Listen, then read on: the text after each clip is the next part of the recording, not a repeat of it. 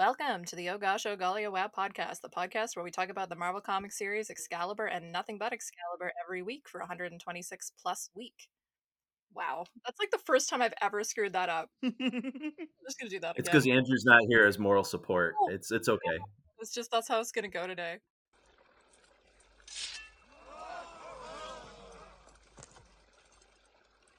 Behold! The sword of power, Excalibur!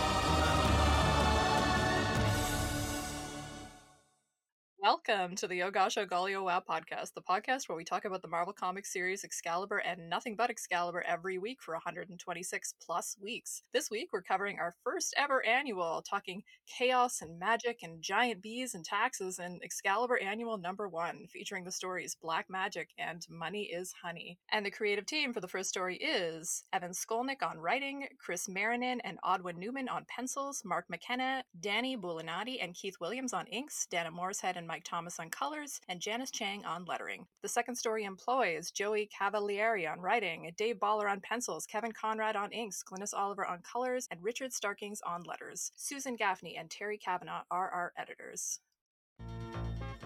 He was a pickpocket who thought that anything was better than prison. Little did he know what he'd escaped from wasn't half as strange or frightening as what he'd stumbled into. I do not believe what I believe, Lord. These are magical, unexplainable matters, and I beg you not to make me a part of them. As I mentioned off the top, this is our first annual discussion of an Excalibur Annual, and it sure is a comic, which we will talk about. First, some intros to your usual dungeon masters. I am Dr. Anna Papard. I write and talk about lots of stuff, but especially gender and sexuality and comics and superheroes and lots of academic and less academic spaces. I'm still recommending you check out the Our Best X-Men series from Comics XF, where I recently wrote about Sword is Drawn, and that you follow me and GGW co-host Andrew over at Sequential Scholars on Twitter. I am joined, as always, by Mav. Please relay your stats. Hi, my name is Christopher Maverick, but you can call me Mav, and I'm very sad today that Andrew was tragically lost in the time stream and we'll never see him again.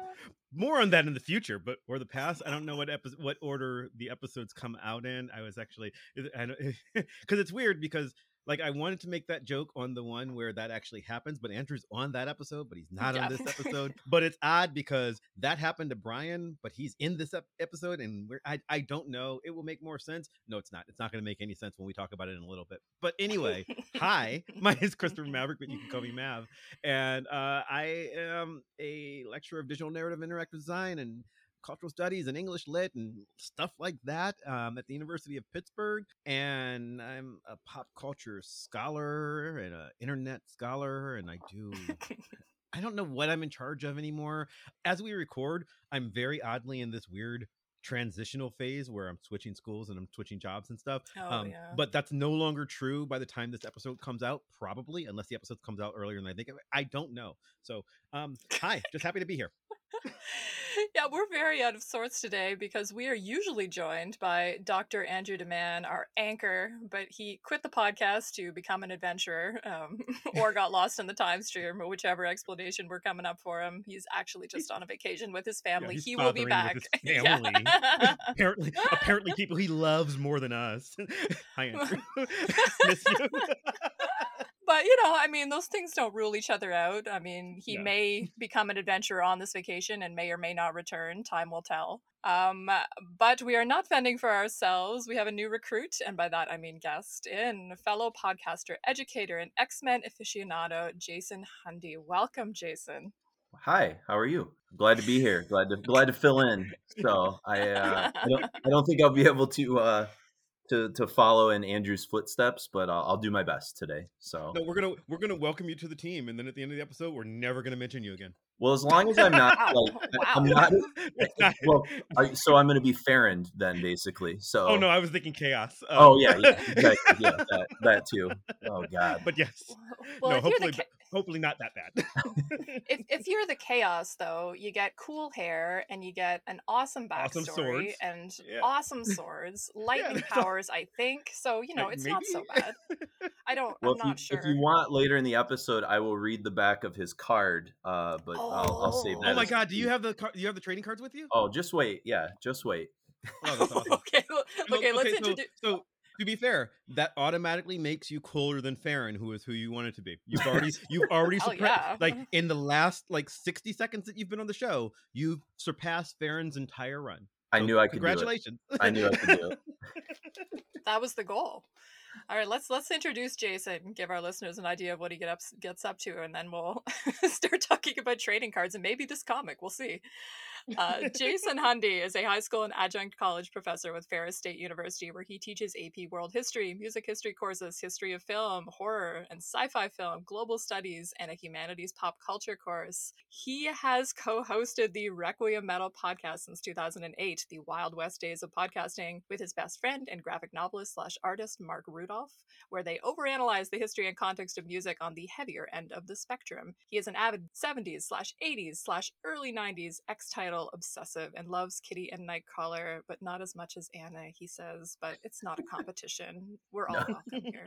He wants Anna and Mav to know that he got the Chaos trading card with his polybag for this annual and is planning to leverage its value for early retirement after he cleans up with his Wildcats and Brigade #1 cash-ins. I'm sure that's going to pay off for you. Still gambling, baby. Still gambling. What I'm learning, what I've already learned, is that means that 2 people on this planet have read Brigade #1, because I did. I may have. I'll be honest with you. I think I own 3 copies of #1, but I don't think I ever read it, because that's the way comics were back then for me. Wow. It was investment buying. Yeah, it's a bad time. I don't remember anything, which is not a good sign. So yeah. I think I did read Wildcats at least, but yeah, we'll see. Wildcats I've read, and I always hype the Shelf Dust series on Early Image Comics, in which, I forget who wrote about Wildcats, but the Wildcats essay is really, really good. I'll put it in the show notes. Oh, wow. It does say, by the way, on the back of the Chaos card, it says, Chaos came to our world from another dimension on a one-way trip to murder. Fearless and relentless, with formidable techno-magical skill, Chaos often lives up to his namesake with catastrophic results for any who stand against him. So, God, who the hell is his PR manager? He's getting the good PR job over there. I mean, he's in one comic book and that's his send-up? Holy shit. Although here's the part, and I want you guys to maybe explain the physiology of this. So his stats on the back, all right, they give his height as 5'10". What would you guess a 5'10" superhero's weight might be? 5'10" superhero's weight, 1993. 280? 155. Oh, so they're insane.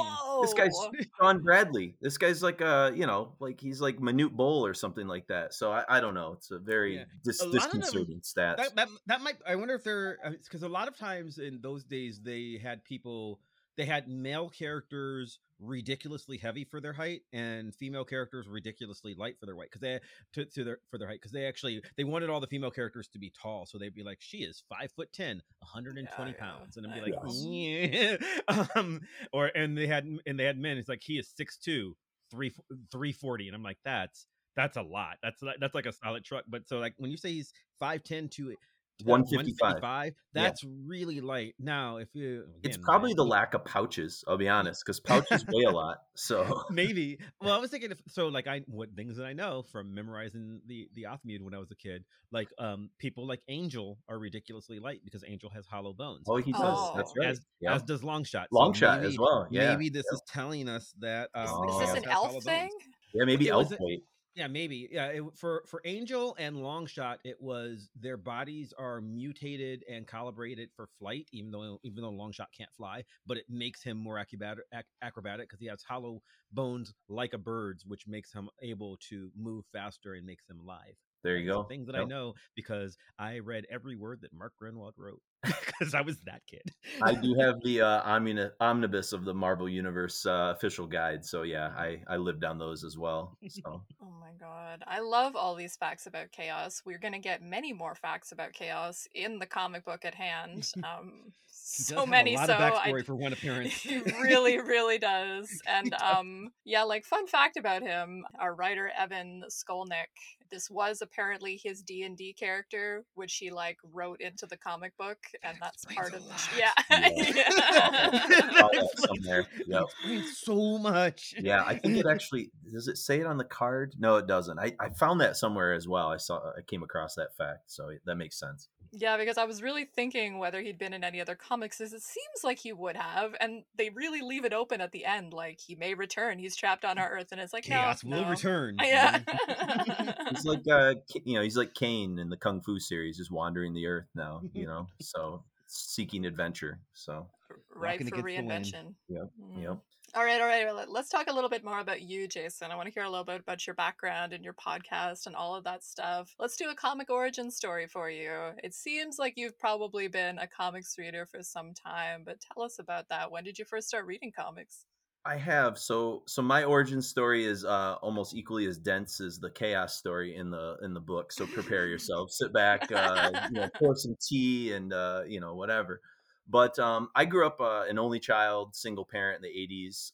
So of course I lived off television, Super Friends, Spider-Man, His Amazing Friends, Incredible Hulk, all that kind of stuff. But my Best cartoons ever. Yes. yeah, great. Yeah, I love them. But my first major encounter was when my mom would, do the random toy book buying, single parent guilt, things like that. And she one day came home with Uncanny X-Men 168. And of course, that's the iconic, Kitty Oh. Pryde. Professor X is a jerk. I think you mean that's the iconic Kurt posing as Burt Reynolds comic. Yes, exactly, exactly. And Wow. and so No, Professor X is a jerk. I'm sorry. I'm on the wrong. I'm on the wrong side. so but, so but I yes, kind of both fell are in in there. love with both. Both of those characters instantly became my favorite. And I don't know what that says about my feelings towards Nightcrawler, but I just liked the way he looked. And of course, Kitty, I was in like early elementary school probably then, so like I didn't really identify with Kitty at that point, but I was intrigued by her being kind of a young character and stuff like that. Yeah. But I was kind of too young at that point to really like start collecting or follow through much. But of course, I got like the Secret Wars toys, and then because they were badass, and then I of course became obsessed with the Tim Burton Batman movie when I was in like third or fourth grade. And then I had some friends in the apartment complex I grew up with that started they were older and they started exposing me to comics, and I really became a regular collector around I think fifth grade with the McFarlane Amazing issues with Scorpion, I think 318, and Mhm. Oh then yeah. Uncanny 247 was the first like uncanny issue that I bought, and then I didn't not buy one for years. So that was like my introduction, which was a really bizarre time to pick up like Uncanny X-Men with the Siege Perilous and all the Australia stuff. And it was like I actually had no idea it was really happening in the book other than Wolverine was crucified, and I was like, what is going on? But I was obviously drawn to it. And I think, around that same time, I was, had discovered a local comic book store in our town and kind of moved away from the spin rack at the local grocery store and started kind of going into there and buying back issues. My first Excalibur that I remember buying was, I believe it's issue 9. It's the one with Cap putting his clothes on the cover. And I just like the way Alan Davis's art looked. And I think I recognize Nightcrawler, but I don't think I connected Kitty Pryde from that old comic that I held on Mm. to, because obviously she changed her costume a million times, which is the running joke of that point. And then I kind of became a mega collector around the end of fifth grade and sixth grade. I got hooked by older friends with like Miller's Daredevil and Watchmen and Sandman. And so I was kind of already getting into like the quote unquote more mature works of comics and stuff. And I was pretty avid up through kind of, I guess, the launch, we were joking earlier, of like Image and the sort of 90s excess. And then right around like Fatal Attractions, which I think is Excalibur 71, when you get into that Yeah. Yeah. crossover, that's kind of when I reached kind of critical mass and I kind of got burnout on comics. And it's right around that time that I shifted my lawn mowing money from comics to buying music. And that became my new sort of obsession is, metal and punk and indie rock and all that stuff, which is, the pathway to how I eventually, host a music podcast. But I didn't get rid of my comics, luckily. And I still had like deep love for the X-Men, especially the X titles. I think instinctively I was still waiting for the follow up to the next episode of Pride of the X-Men, which kind of just, yeah, I really wanted that to be the thing. I was really disappointed when the X-Men actual cartoon came out, and I was like, Jubilee, but it was still a good cartoon. But I really wanted Australian Wolverine and Kitty Pryde. Yeah. I think also Just subconsciously. kid. Yeah, exactly. Yeah, I think It's so ridiculous. I think because I started reading in the Australia era, I think I knew he was Canadian, but like I never put two and two together that they were, doing that wrong. So, I think like all the polybags and chromium covers and, multiple number ones and stuff, like we were joking with Brigade, it just kind of burnt me out. And I lost some of my love for buying all that at that time. But when I started working in college, like 1997 was my freshman year in college. And I started working at the record store that I worked at through the rest of college. And a couple years into it, a comic store opened up next door. And so they would come next door to our store and we go next door to their store and became friends with them. And I would kind of peruse through stuff. And they had a lot of, obviously late 90s stuff, which was, I would pick up a couple X-Men issues just see what the heck was going on with Onslaught or something. I had no idea. And they had a bunch of old Uncanny back issues. And so I started buying a lot of those. And I suddenly kind of got this idea in my head. Right around the time I studied abroad in Italy, kind of had committed to the fact that I was going on eBay and starting to track down like cheap old, like John Byrne, run issues and early Dave Cockrum stuff when I could find them from cheap prices. And my goal was, and it's an admirable goal, I guess, or a ridiculous goal, but I'll let you two judge, was I wanted to read the entire Claremont run from 94 all the way up. And I think I had started to fill in newer issues too. And so my goal was like, I'm going to read from issue 94 to issue 400, just straight shot. And I didn't want to do it through an omnibus. I was aware of those things, but I really wanted like the tangibleness of pulling out each comic and seeing the ridiculous advertisements from the 70s and the progression of all of that kind of stuff. There was something kind of tactile about that I was kind of interested in. And so that kind of pulled me back into comics a little bit. And I kind of dabbled in, getting into like Bone and Prometheus. I was a huge Alan Moore fan. So I would kind of pick up titles here and there, but I wasn't really ever back to full collecting. Then I think I took this kind of my subconscious Kitty Pryde love into like a Buffy obsession. I fell in love with Buffy and Angel and all that stuff, not really knowing that Whedon had, based Kitty off of, or Buffy off of Kitty. And then I was really pumped to find out, oh, he's like actually writing X-Men stuff. So I started buying Astonishing X-Men and some of that. And right around that time is kind of when I started teaching. And so, of course, when you become a teacher, all your interests sort of take a back seat because you're in over your head and all that. But when COVID, fast forward, decade or so, plus later, obviously I've been podcasting since 2008. And when COVID hit, I tracked down my very last issue, which was issue 94, obviously the most expensive one to sort of buy. And I was like, well, it was better, this is the time to do it. And so I started rereading everything from, the order. And when a new title would come into the chronology, I would add it. So I had issue 1 through 100 of New Mutants already, and Excalibur and X Factor and things like that. And so it was kind of like, as I was, juggling those 4 titles, that I think I came across Andrew's Claremont run on Twitter. And I was like, oh, what is this? This is exactly... Because we know a guy. Yeah.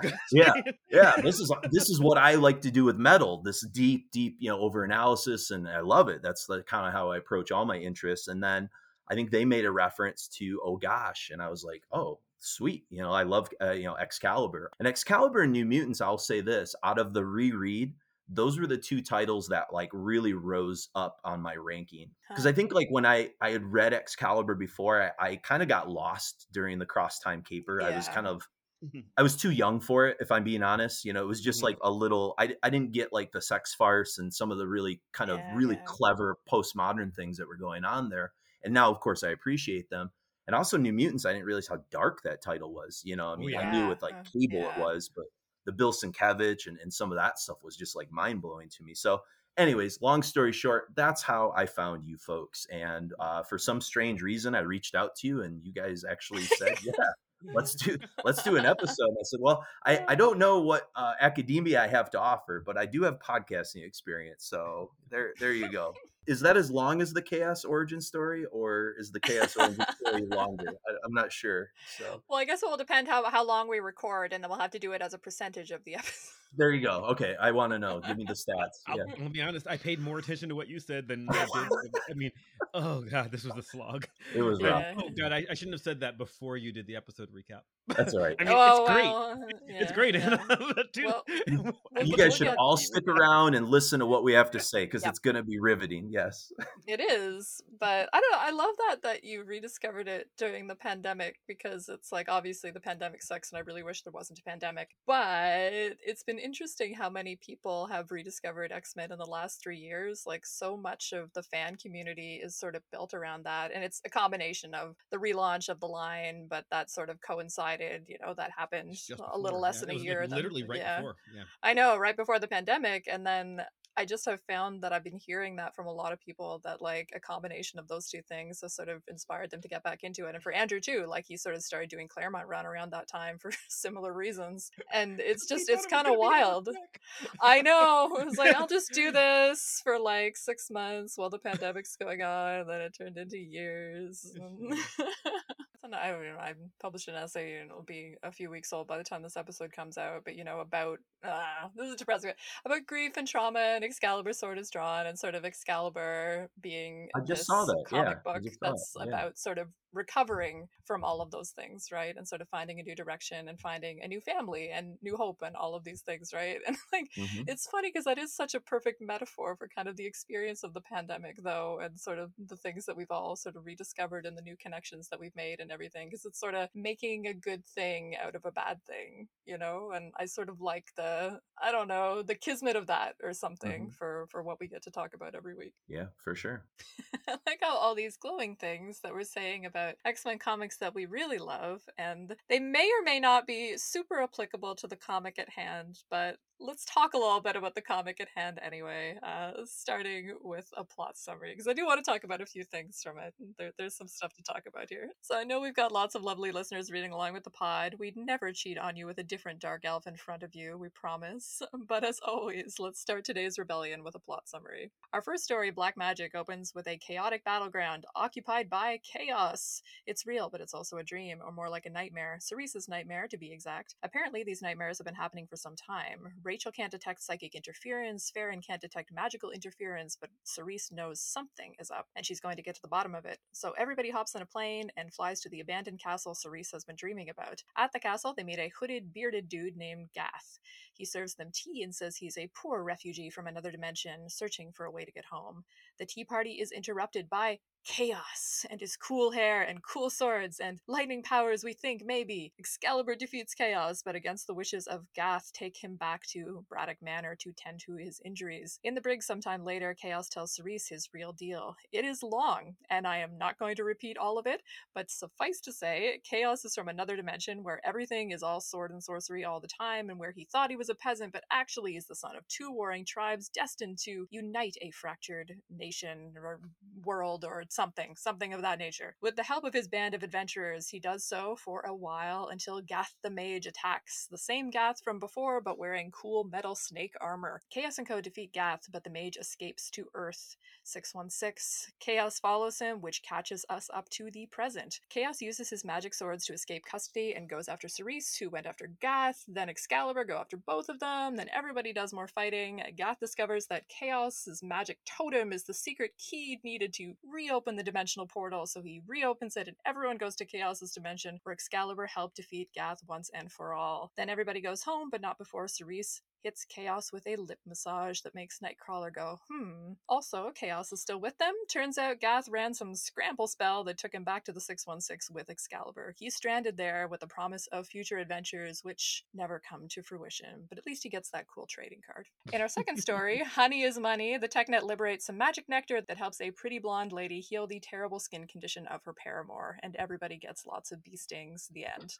Didn't want to spend too much time summarizing that one. It's a pretty straightforward comedy bit. All right. Jason, hit me with your first impressions of this issue. I think you were either reading it for the first time or hadn't read it for a very long time. So what was your response to digging into this one? Well, I think like a couple things, I didn't have a lot of impressions. One of the things you asked me to think about was whether or not the comic was metal, I guess. And so that's my expertise. I'm trying. Yeah, that's my expertise, I suppose. I'll save that, I guess. I'll let Mav kind of give, because he's probably going to give better first impressions. But I'll come back to the metal question afterwards. Sorry, Mav, I might have set you up for something. Lot of pressure there. Yeah. I guess I will say that the main story was a lot at times. There's a lot of backstory there, but I was kind of focused on whether it advanced any of the characters, and I don't know. I think it wanted to advance Cerise, and I don't know if you want to talk about that now or later, but I kind of struggled to figure out whether it did anything to make me care more about her at this point, and that was frustrating because I want to so badly. But I don't know. Like I said, I was more thinking about the metal question than I think I was like anything else. So. Oh, I derailed you with that. That's all right. That's why I'm here, metal podcasts and all. So. Mav, any first impressions you want to share before we get back to that very pertinent question? This is arguably the most interesting Cerise has been. Yeah, that's my yeah. She has dreams and nightmares, right? That's something. She has a thought balloon in this comic. She is a completely unrecognizable character from anything that she's done previously. She doesn't, this is not a woman who was born yesterday anymore. She has thoughts, and I don't know that I like her, but I'm intrigued by her mistrust of stuff, and even her naivete of thinking, oh, I want to thank Chaos, so I'll make out with him. I'm actually kind of okay with it, right? Yeah. Because that is a more interesting thing than I am here now, so therefore I am just in love with the first boy I saw. No, to her, if someone does something nice, you make out with them, and I'm like, that's okay, sure. If that's her need, that isn't interesting. I'm not saying it's even necessarily the right decision. I am not convinced that she has enough of a love component to that to even call it like polyamorous or polysexual. I think to her, it is a lip massage. It is something that feels nice. So you are doing this for a person who has done something heroic. Yay. And that would be interesting. It's never followed up on again. It's never going to be mentioned again. So don't worry about it if you've not read this comic. Beyond that, Evan Skolnick's done a lot of work in comics. None of it's like my favorite stuff that I can think of. But it's not like he's a nobody. He's not a hack. He is a working writer, and this is not his best story.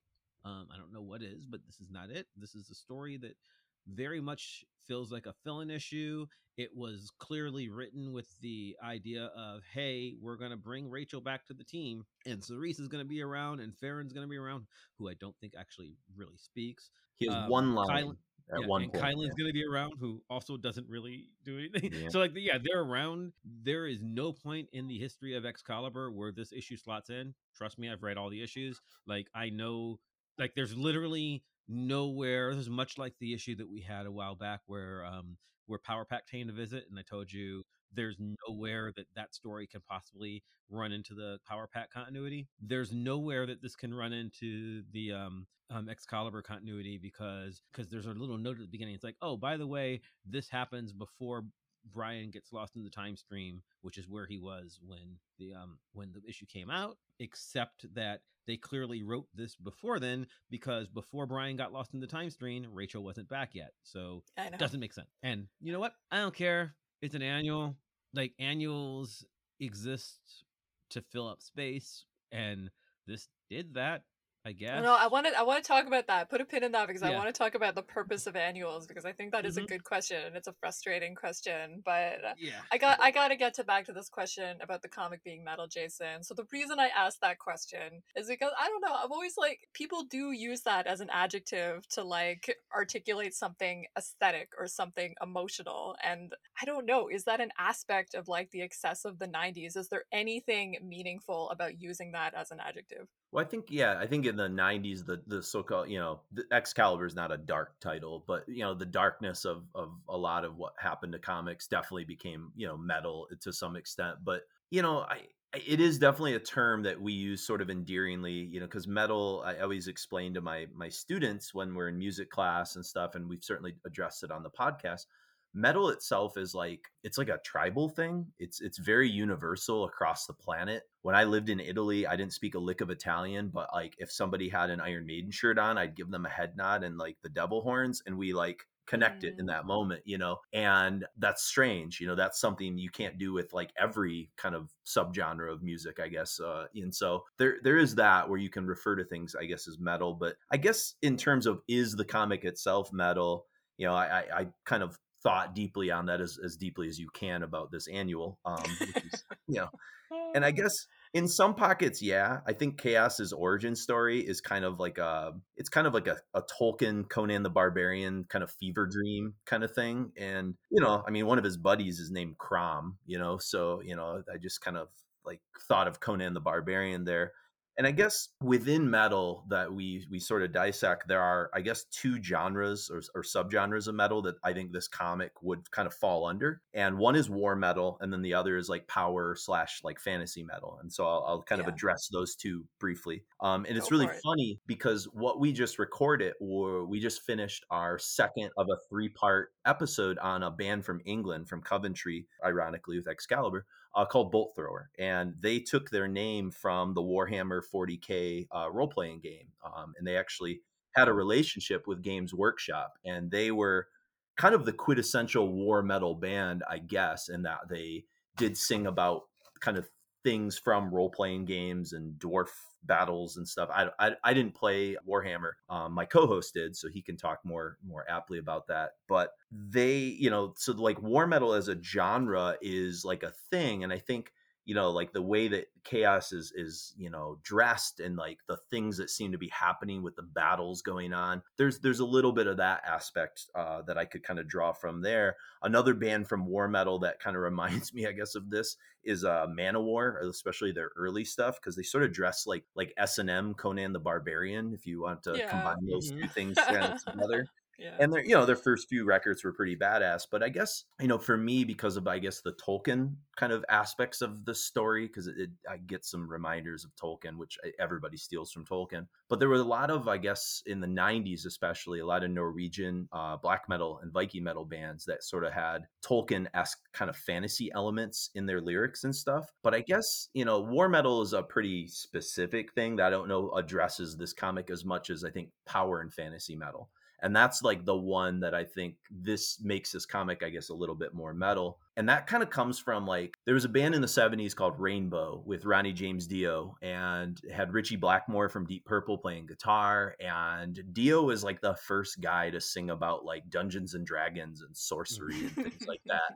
And, like, Coolest logo in all of metal. exactly, very cool stuff. And, Dio says devil when you're turning upside down. Very yes, cool. exactly. And Rainbow's the kind of band like, that like guys that like, painted their vans, they would put that logo on the side or whatever, the airbrushing of the vans, which was a very big trend in the '70s, I guess. Mhm. And I guess nowadays it's kind of a whole cottage industry, but at first Dio was the first one to do it. Then he went on to Black Sabbath and then his own solo career. And that kind of really introduced what we call, quote unquote, like power metal. And there's like this whole cottage industry, especially in Europe and specifically Germany. Germany's kind of where you find like these giant metal festivals where people like come dressed as like Vikings and stuff. It's very cosplay. It's not my scene necessarily. I like some power metal bands, like Blind Guardian's probably the best to check one out. They actually did an entire album based on the Silmarillion, which is not the easiest book to do a concept album on. And it's quite good, and they're very good musicians and all that. And Halloween's another one. And Anna, there's actually a German band that started off kind of power metal-y that invented, they're called Running Wild, and they invented pirate metal. So you could kind of, you know, read your Kurt Wagner swashbuckling stories Perfect. and listen to some Yeah. pirate metal. But overall, for me and Mark, I guess I'll speak for him. Power metal is a little cheesy in some ways. It's a little self-serious, and it's kind of like this annual. Like there's not a lot of juice to squeeze out of a lot of power metal. It kind of fulfills some of the like worst stereotypes of metal. Like I think what outsiders think of as metal is like kind of, I don't know. And so like I'm not as into power metal for that reason, because I tend to like want a little something more there. But you know, I guess like I said, that's kind of how I felt about the main story, is that it was like self-serious, and so it probably fits most with power metal. So I don't know if I answered that, but that's kind of God, yeah. you know, where I stand on the metal question. And I guess, you know, the odd thing about like first impressions, I forgot to say this, is I actually really liked the TechNet story. I thought it was, Okay. you know, pretty clever. I wrote it's the second best adventure story based on taxes that I've sort of encountered this year after Everything Everywhere All at Once, which is Okay, you I was know, going to ask what the best Yeah. one yeah, is. it's definitely that. It's like the best thing I've maybe ever seen about taxes. But yeah, so I don't know. But the main story, you know, the mythology and the exposition, it kind of felt like, from a power metal aspect, I guess, like, do you think, and this is a question for you, both of you, because you're more experts than I, it sort of seemed like they wanted this annual to be like those really fun, great New Mutants, Uncanny Asgard kind of stories, but it was just like rushed, and there was nothing there for me, you know. I don't know. The only thing I liked, with, we were talking about Cerise, the one thing I did kind of notice about her that I forgot to mention before is I did like that when she said she wanted to pursue where she thought these nightmares were coming from, that the team didn't really question it, that they actually kind of like gathered Yeah. and supported her in that. And I thought, okay, they actually care about Cerise, because I've never, at this point in my reading of Excalibur, I haven't really, she just kind of seems to be there. And so at least I was like, okay, cool. They're supporting, whether they believe her, they're actually willing to get in the plane and drive to find an evil castle and all that kind of stuff. But It's like 3 a.m. too. exactly. I mean, So that was a step as a team, you know, in terms of the bonding. But yeah, so I don't know. That's my long-winded answer about metal and comics and where all that sort of fits in. So any Oh, I follow-ups love to that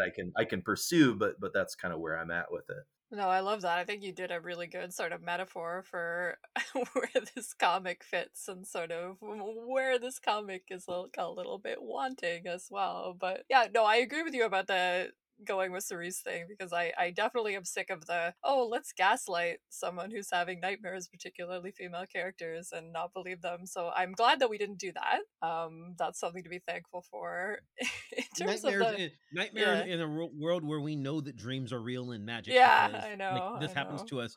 Like, okay, Every time it happens, they're surprised, and yet it's happened Right. many times. Exactly. Right. In real life, I'm like, oh, I'm sorry you had a nightmare. Can I get you some more milk or something? Like, that's what you do, right? Like, and it seems condescending, but like in real life, it's sort of, okay, we're probably not actually being attacked by an extra dimensional sorcerer. But in their world, if you're having nightmares, of course you're being attacked by an extra dimensional sorcerer. Exactly. That's just how it works. That's how And you know Excalibur this. started, with like Yeah. Kitty and Kurt having dreams about Rachel. They know this. Yep. And then you got Right. all the stuff they've gone through with, you know, Brian's brother and the things that he can do, like reality manipulations and stuff. They So literally fought Nightmare. yeah, Like, exactly. they know that this is a thing. This is a thing that happens. We are aware of it. I did have one thing that I thought was sort of interesting. I kind of curious what you both of you thought. I found it sort of odd that Kylan had really like no reaction to like running into like an unknown gateway. It seems like he should like have like more PTSD reservation about, hey guys, maybe we shouldn't go into this random gateway that just got opened up. But I don't, that was like, I was like searching for things to like pull from. And that was like something I noticed about his characters. Like that would have been a cool character opportunity, but I don't know if Kylan has no character in this book. Yeah. Kylan's just there. It's pretty rough. Yep. Yeah. I mean, really, I don't know who outside of Rachel and Chaos and Cerise gets like character moments in this book. I'm trying to remember. No I one. mean, Okay, yeah, good. not too much. And I mean, it's Nightcrawler gets to be questionable jealous does. for a panel. Yeah. Is he even jealous? Well, He's no, like, I mean, he's more just curious. like, huh? Maybe he's like, into oh. it. Yeah, I don't know. Who knows? Maybe. Yeah, maybe. And I don't know, because like literally it's like, oh, that's a thing. Yep. Are we going to mention this again? No.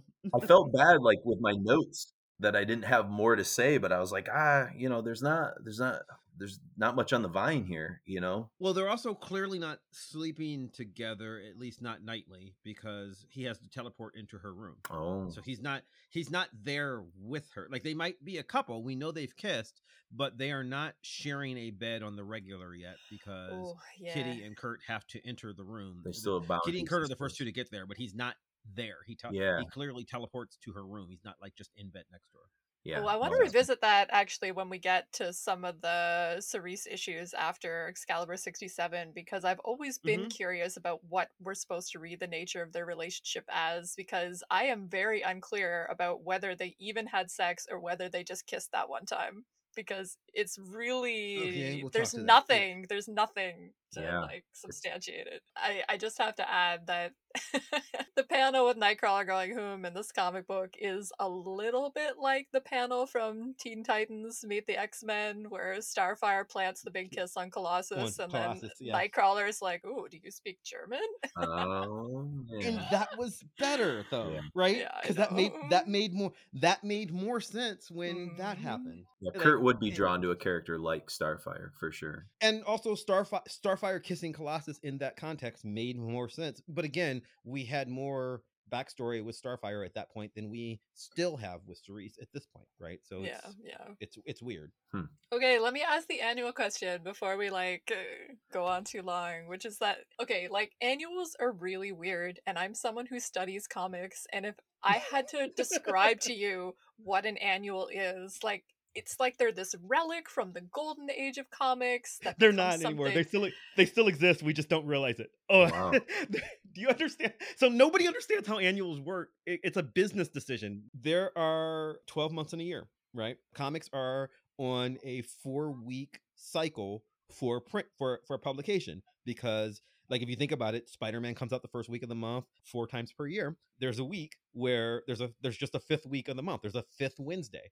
So in order to have something to ship the last week of months that have extra Wednesdays, comics came up with the concept of annuals, which was we'll just do an extra issue of each book every year. So there'll be 13 issues a year, and then we'll slot like so in the first month with a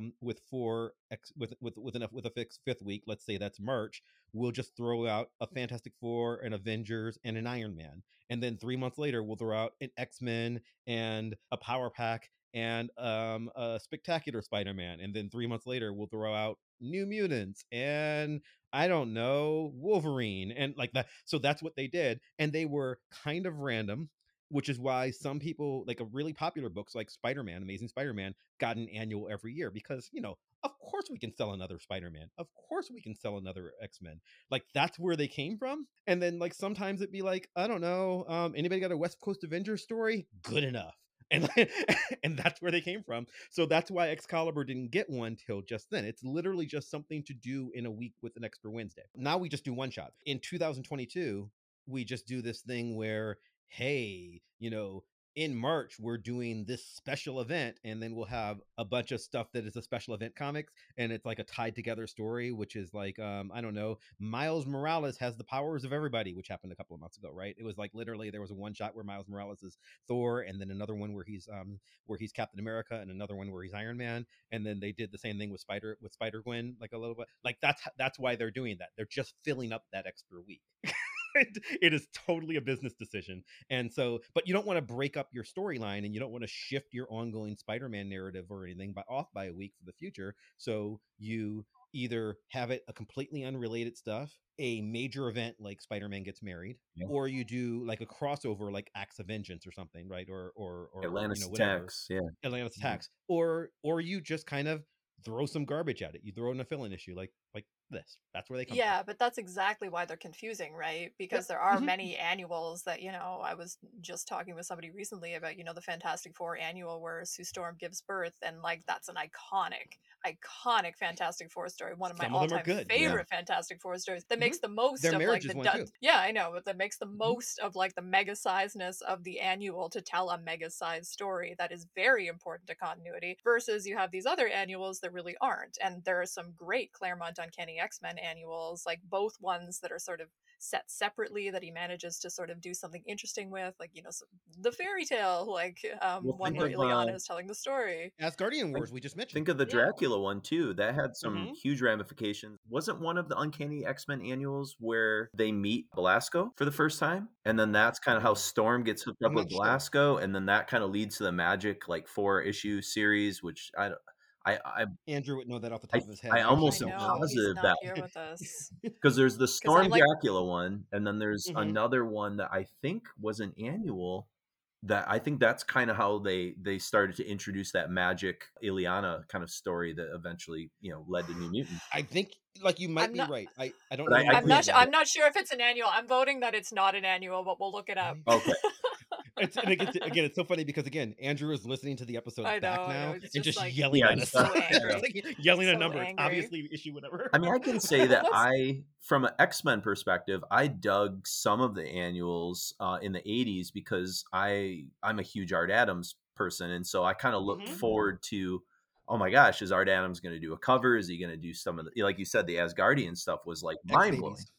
Mhm. X Babies, the Mojo stuff, and I kind of was done with annuals pretty much after like Days of Future Present. That was like the last group of annuals I cared about, and I barely cared. Let's be honest. But, and so I had always heard, maybe Mav, you might know, or Anna, you might know, that the reason why like Excalibur and like Wolverine didn't do annuals is because they were the fancy format, the prestige format, and so instead they just Probably got more expensive. Yeah. and they just got specials instead, like Mojo Mayhem, Yeah. and Wolverine got the what's the one where he fights Apocalypse, and it's Mike Mignola does it, stuff like that, so like, is that true? I don't know. You see. Probably. Okay. I mean, yeah, probably that I don't know for sure, but it is you don't want them to be expensive.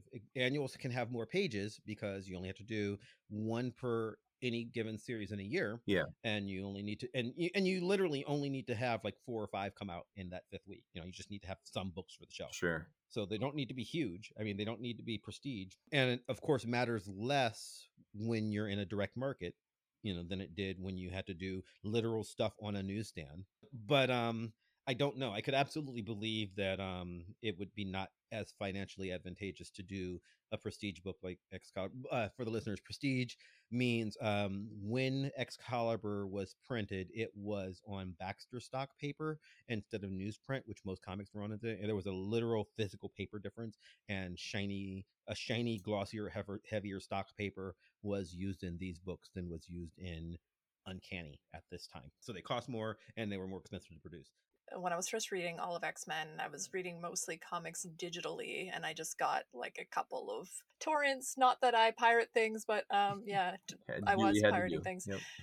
I could not have written a joined Marvel dissertation without Unlimited. that. Yeah, well, Marvel I Unlimited did. has has full access to all this stuff. That's what you did. Yes, that's what I did. They did not have full access to all this stuff 10 years ago. Yeah, I know. It's kind of really annoying, actually. So would they just It's been insert the annuals in the middle of like other stories? No, Yeah, it's usually depends on what. Like on Unlimited doesn't. Unlimited? No, Yeah. but Yeah, with Unlimited, what you you have were to, like, doing, look for Anna. special. Well, both things are confusing, but I remember I had this torrent that was like all of X-Men, and then the person had very nicely, and they did such a nicer job than Marvel Unlimited does, actually, which does not put things in chronological order I most know, of the it's so time. irritating. And they had it all numbered, so like all of the things that tie in, and even the stuff that sort of ties in but doesn't, like Knights of Pendragon, they had it like all numbered and wow. like placed, and like, yeah, so then it would cycle through to where it would fit in continuity, and that was a really nice way to have things, but also really jarring because you would read one issue and be like, wait, why are we doing this Chaos Annual now? What are we even doing? I was less of an experienced comic book reader at that time too, so I was a little bit baffled by these digressions. And that was part of the experience of reading Excalibur though too, like 100%. Excalibur has so many weird special issues and digressions and things that are technically Excalibur, like Weird War 3, that are definitely not Excalibur, and I refuse to acknowledge as such. But Go yeah, back I don't and listen know. to our Weird War 3 episode that we didn't do. Does not exist. I mean, I can tell you with but- my current reread, what I find to be incredibly gratifying is when I put back a pile that I've pulled out and read, and then I pull out the new pile from currently, I guess it's the 4 titles. Yeah, unfortunately, I'm to X-Force at this point, which is rough. But and then what I get to do is then I kind of reorder them because I have to merge all 4 titles by the month, and that's kind of fun. It's kind of a it's always like, so what's going to be the wraparound title? Which title am I going to read 2 issues in a row of? So it's, I don't know, it's very nerdy, but very cool. And I think the other thing that always bothered me too about annuals, if we're still bemoaning the topic, was like when they would ruin things that hadn't yet happened in the mainstream comic. And I'm thinking to, God forbid, Atlantis Attacks, with the New Mutants. And I remember reading that and Danny wasn't there. And I was like, Yes. wait, where's Danny?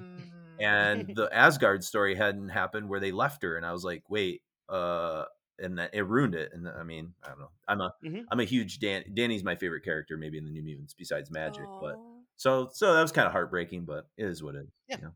Yeah, and stuff like Yeah. that would happen all the time. Like there was a lot of that, and it was just sort of one of my favorite stories. Is there's a 2-issue storyline of Spider-Man where he fights Firelord, Herald of Galactus, and then it ends with Spider-Man beating Firelord by himself right before the Avengers show up, and they're like, "Sorry, Spider-Man, we were busy. We're here now." And Spider-Man's like, "What the hell's wrong with you people? I had to fight a Herald of Galactus by myself." And they're like, "Don't worry about it. We'll take him." And that storyline ends with the Avengers taking Firelord with them. Well, in the Avengers, Firelord sort of shows up and is part of the Avengers for a while. He's just hanging out with them.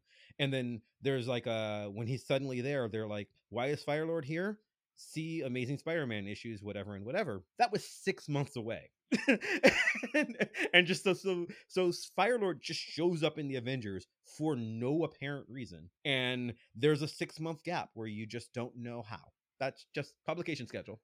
Well, Sorry. if I can academicize that slightly, it's like the thing that I find interesting about that though, and it relates to why I thought it would be interesting to do sort of an issue by issue thing for this podcast, is that I don't know, there is this perception that like comic book fans are really married to something like continuity or really trying to make everything make sense, and I don't think very many people actually read like that. I mean, yeah, there's the stereotype of the They just comic say book they do, but fan they with don't. all the yeah, because I mean, you have to do so much making it work in your head. And I mean, to me, like my approach to it is just I'm only looking for emotional consistency, and continuity is a guide to how characters might respond to situations, even if that situation didn't necessarily happen because of sliding timescale shenanigans. So if a character reacts a certain way and I'm like, oh, but they reacted exactly differently to that situation 10 years ago, and even if the 10 years ago story kind of doesn't count anymore, that's how continuity matters, because it's still an indication of how you expect characters to react to emotionally. So that's kind of my take on continuity. It's just sort of a guide to the character, Yeah. that we're dealing with and kind of their emotional reactions to things. I think you just described why I can read an X-Force issue in about a minute and a half. Because there's just no, there's just There's not a lot. there's nothing, Yeah. there's nothing there. I just skim like, all right, moving on. Like it's just, yeah, it's really disappointing. I'll say. And I was a big Rob Liefeld fan when I was, in my teenage years because I thought it was the bee's knees. All right, one more big question for the two of you, Oh. because I know we've talked about a lot of things already, but like, does the sword and sorcery context like offer us anything in terms of learning about these characters? And I know you're both gonna say no quickly, because I think that we're all sort of in agreement that we find this a little bit of a throwaway issue. But like in theory, does transporting these characters into this other location, I mean, can that do something for us? I mean, I'm thinking about the times where this has worked well in X-Men, something like Inferno, something like Asgardian Wars, what makes Or like something all the other world comics. Yeah. Yeah. Yeah. It can. It just doesn't here. There's Sure. nothing Yeah. here because they But they like don't why? interact. Like why? If we're going to explain to somebody why it doesn't work here, like Well, why does it work? I think like when you put characters, it's like when you put characters, I'm thinking of like my favorite examples of movies or TV shows. When you put them into unknown situations and settings, you get to play with their different strengths and weaknesses, like, Yeah. and you get to see things that are maybe innate characteristics of a character that have not really come to fruition. I think of like the Asgardian War stuff where each of those characters kind of had like their own little side quests for the New Mutants, and they were each kind of like discovering some ability about themselves. And I was interested in almost every single one of those, sub stories and stuff. And I think, I don't know, I that's my best, I guess, answer is that when it's done right, it's the idea of the fish out of water story that can allow characters to actualize things they didn't know really about themselves. I mean, it goes back to, Luke Skywalker leaving Tatooine and, figuring out who he was, and stuff. I mean, that's Yeah, very yeah. like, mythical, obviously that kind of goes to those sort of places. But that's my, I guess, takeaway of like how you could do something like the sword and sorcery well if they had actually done something with it. But it just seems like they spent so much time developing a character like Chaos that, and like his whole world. And I don't think, why did they do that? Like I didn't care about him or his world. They could have just thrown them into the gateway in the first 5 or 6 pages, and then had those characters and Cerise Yes. find things about herself in that out of water or fish out of water kind of world there. But they didn't do that. I mean, and Excalibur did it with the cross time caper. I mean, that was like the whole thing that was so brilliant Mm-hmm. about that, is every issue you could do something different in a different world because they were not where they were comfortable. I don't know. That's my thoughts, I guess, on that. Yeah, no, that makes a lot of sense in terms of my frustration with it, because it's sort of like we're not really learning about the members of Excalibur in this story. We're learning about the character of Chaos, and this is an Excalibur story. I don't care about this character who's not going to be in this book anymore, and I think you see a little bit of the. It reads very fan fictiony, which is a thing that we say a lot, but fan fictiony in the sense that this character feels like a stan of the writer that they wanted to insert into this world to Which you say interact he with was, characters in which I did not know until Excalibur. today. Yeah, Yeah, which is like clearly Evan literally loves this kind of character. true. Yeah. Yeah. So, I mean, it very much reads like that. And I almost have a love for that. I'm like, you get to write this comic, like, you get some kick-ass art on it, full of Yeah. 90s excess, like pumping up your D&D character. I mean, like, who among us wouldn't do such a thing? I mean, And yet sure. it doesn't necessarily make for something that everybody else wants to read. yeah, I had some role playing characters I loved. I would have loved to have done a comic on them. They would have been terrible because it was the mind of a 13-year-old that invented those characters, or whatever. But Well, yeah. but see, that's the great thing, because Evan Skolnick, I presume, has 3 buddies from from middle school that he hung out with when he was 13, who read this. They're his buddies, so they're reading his comic that he wrote, and then they get to page 35, and they're like, "Is that my dude? Is that like where he? They're like, oh my god, Yeah, he got my yeah. dude from like he got my barbarian character into an Excalibur Mhm, comic. That's mhm. awesome, and great for those 5 guys, Sure. or whatever. Yeah, because he's got his little group of friends, and they all have Yeah, specific names and styles, and like a lot of thought went into that. It's just and nothing I comes of don't that. Like, care. Yeah. yeah, Yeah, no, yeah. Like I said, Crom and all his other kind of crony. And like, what's the point? Like, what? Like those guys don't do anything. I was confused because I thought it was going somewhere, and the payoff was so just blasé with that. So yeah, I'm with you. Do we want to talk about the TechNet story at all a little bit. briefly? I But I was don't gonna. really have any sophisticated thoughts about Oh, it, there's but nothing sophisticated. That was my final thought. Was yeah. oh, there's a Technic story in here. They are not in character at all either. Yeah, Like China Doll is very eloquent here, and I'm like, when did you learn to do all that? I don't know what was going on in this story other than, hey, we've got some pages left to fill.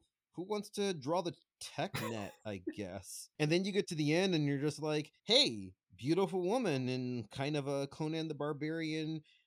She reminds me of the clothes that were worn by the characters in the Warlord story, yeah. which were, trying not exactly pulling from John Carter of Mars, but basically someone's interpretation of that. And it's just like, in other worlds, women wear sheets and no underwear. And okay, Princess Flavia neat. had like was she a progressive character or a regressive character? I was trying to figure out what they were going for because she was obviously Oh taking God. on a like a machismo, judgmental, like it was very strange. Like I got the joke, but it seemed like almost one note. I don't know. I was trying to figure that Well, out. they're never mentioned again either. But yeah, she's like, okay, well, I've always wanted to marry you, dude, but you're too ugly for me. So Yeah. now I've fixed your acne, so let's get laid. Yes. Which I Well, and guess then is she a has that fantasy. one other comment, a body comment near the end too. I'm trying to remember what it was. Because he's got Yeah, the if you could like drop a few chastity pounds, belt then you or could get your whatever. chastity Yeah. belt. So I felt like she was playing this kind of dominant sexual character, which is interesting, for a female character. But I just couldn't tell if it was regressive or progressive, She's or just she's neither. only got those 2 pages. Yeah, She yeah, exists for 2 pages in the entire history Yeah, of the but Marvel Universe. you know what it's like? It's like that thing that Andrew always says about like hat on a hat, where it's just like, I got the one joke that it's this thing about the acne, and then they throw in the other thing about he has to lose You're weight. also fat. And yeah, yeah. and I'm Then it just became shamey. confused Yeah, about what we're doing here. yeah. Like, why is she remaking this guy that she doesn't like anything about him?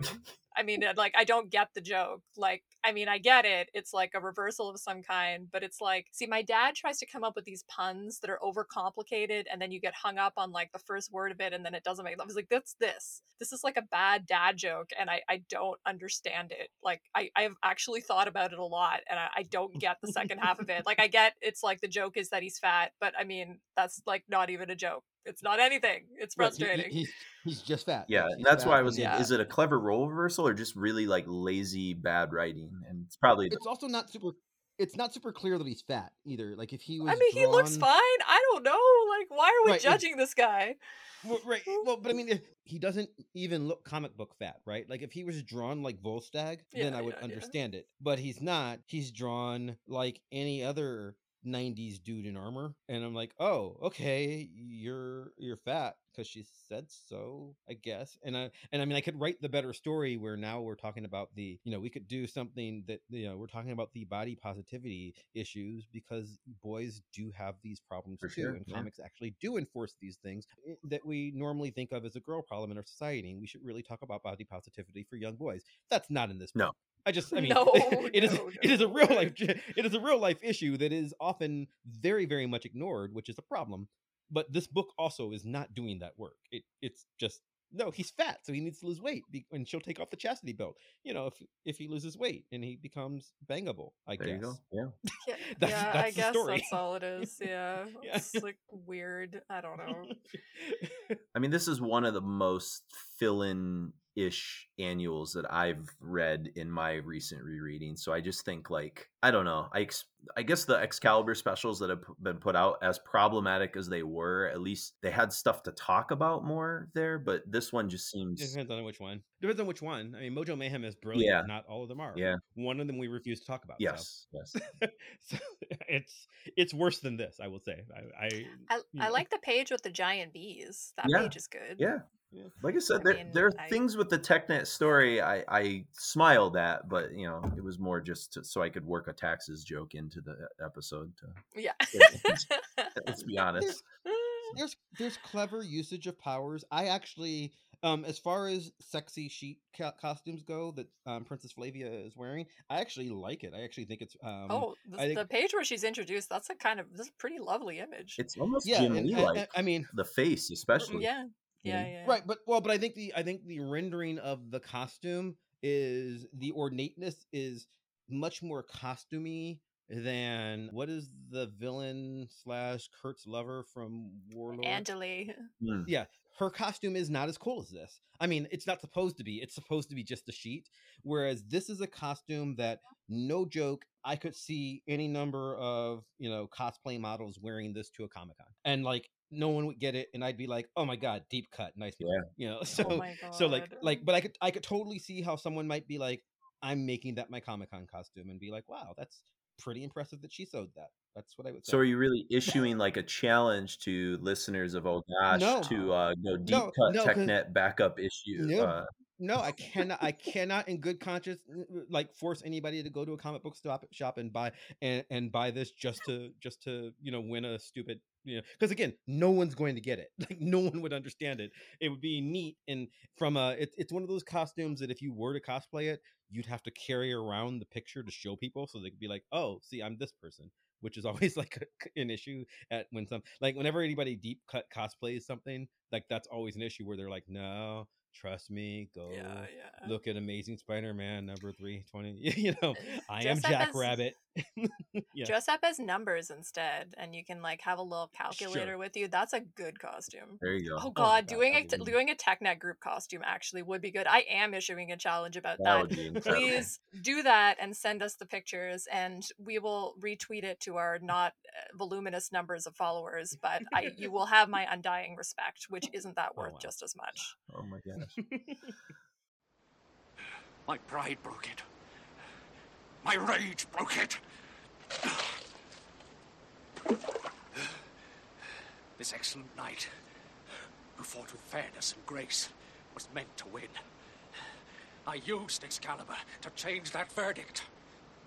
I've lost, for all time, the ancient sword of my fathers, whose power was meant to unite all men, not to serve the vanity of a single man.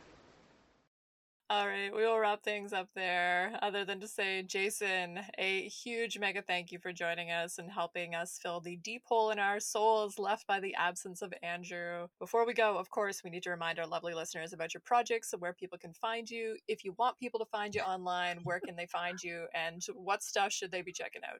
Well, if you like deep analysis and you're open to music, we don't just do, all like kind of crazy metal stuff. We've done, Dead Kennedys, Misfits. We did Peter Green, Fleetwood Mac, Allman Brothers. So things that are just interesting that we want to like do deep analysis and dives into.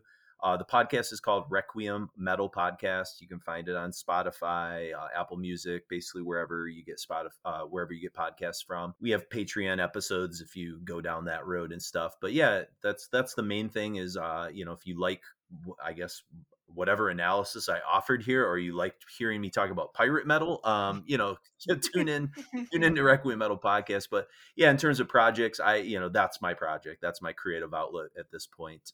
My co-host does have a lot of really, really kind of neat comics, metal themed comics too. He's done one on Judas Priest, Celtic Frost, and King Diamond, which is pretty cool. And he got a lot of other famous artists and also musicians involved in all those projects. And so, so if you're interested in kind of some neat alternative comics, I think we have some of that stuff on our website, which is requiemmetal.com, if you're interested in kind of finding some of his more artistic comic driven projects. But and I'm just going to keep on keep reading my X titles until I guess I run out of steam here. I'm definitely going to finish the whole Excalibur run because I want to obviously coincide with, oh gosh. So Yeah, we're entering year 2. I think it's going to be a bit of a different podcast. But before we get there, we do have a couple more Alan Davis issues to talk about. So, thank you just so much again, Oh, Jason. you're welcome.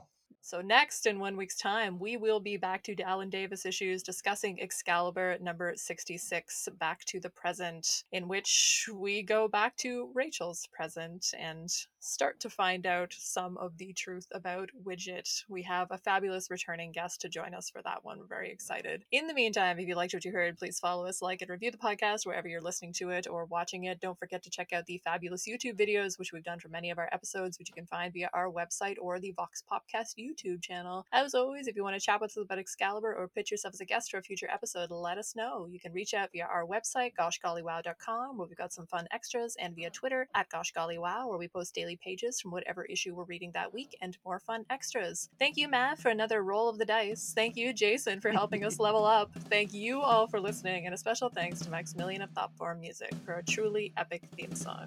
Play us out. How did we record more on that issue than we've recorded on actual comics? I can't promise all of that.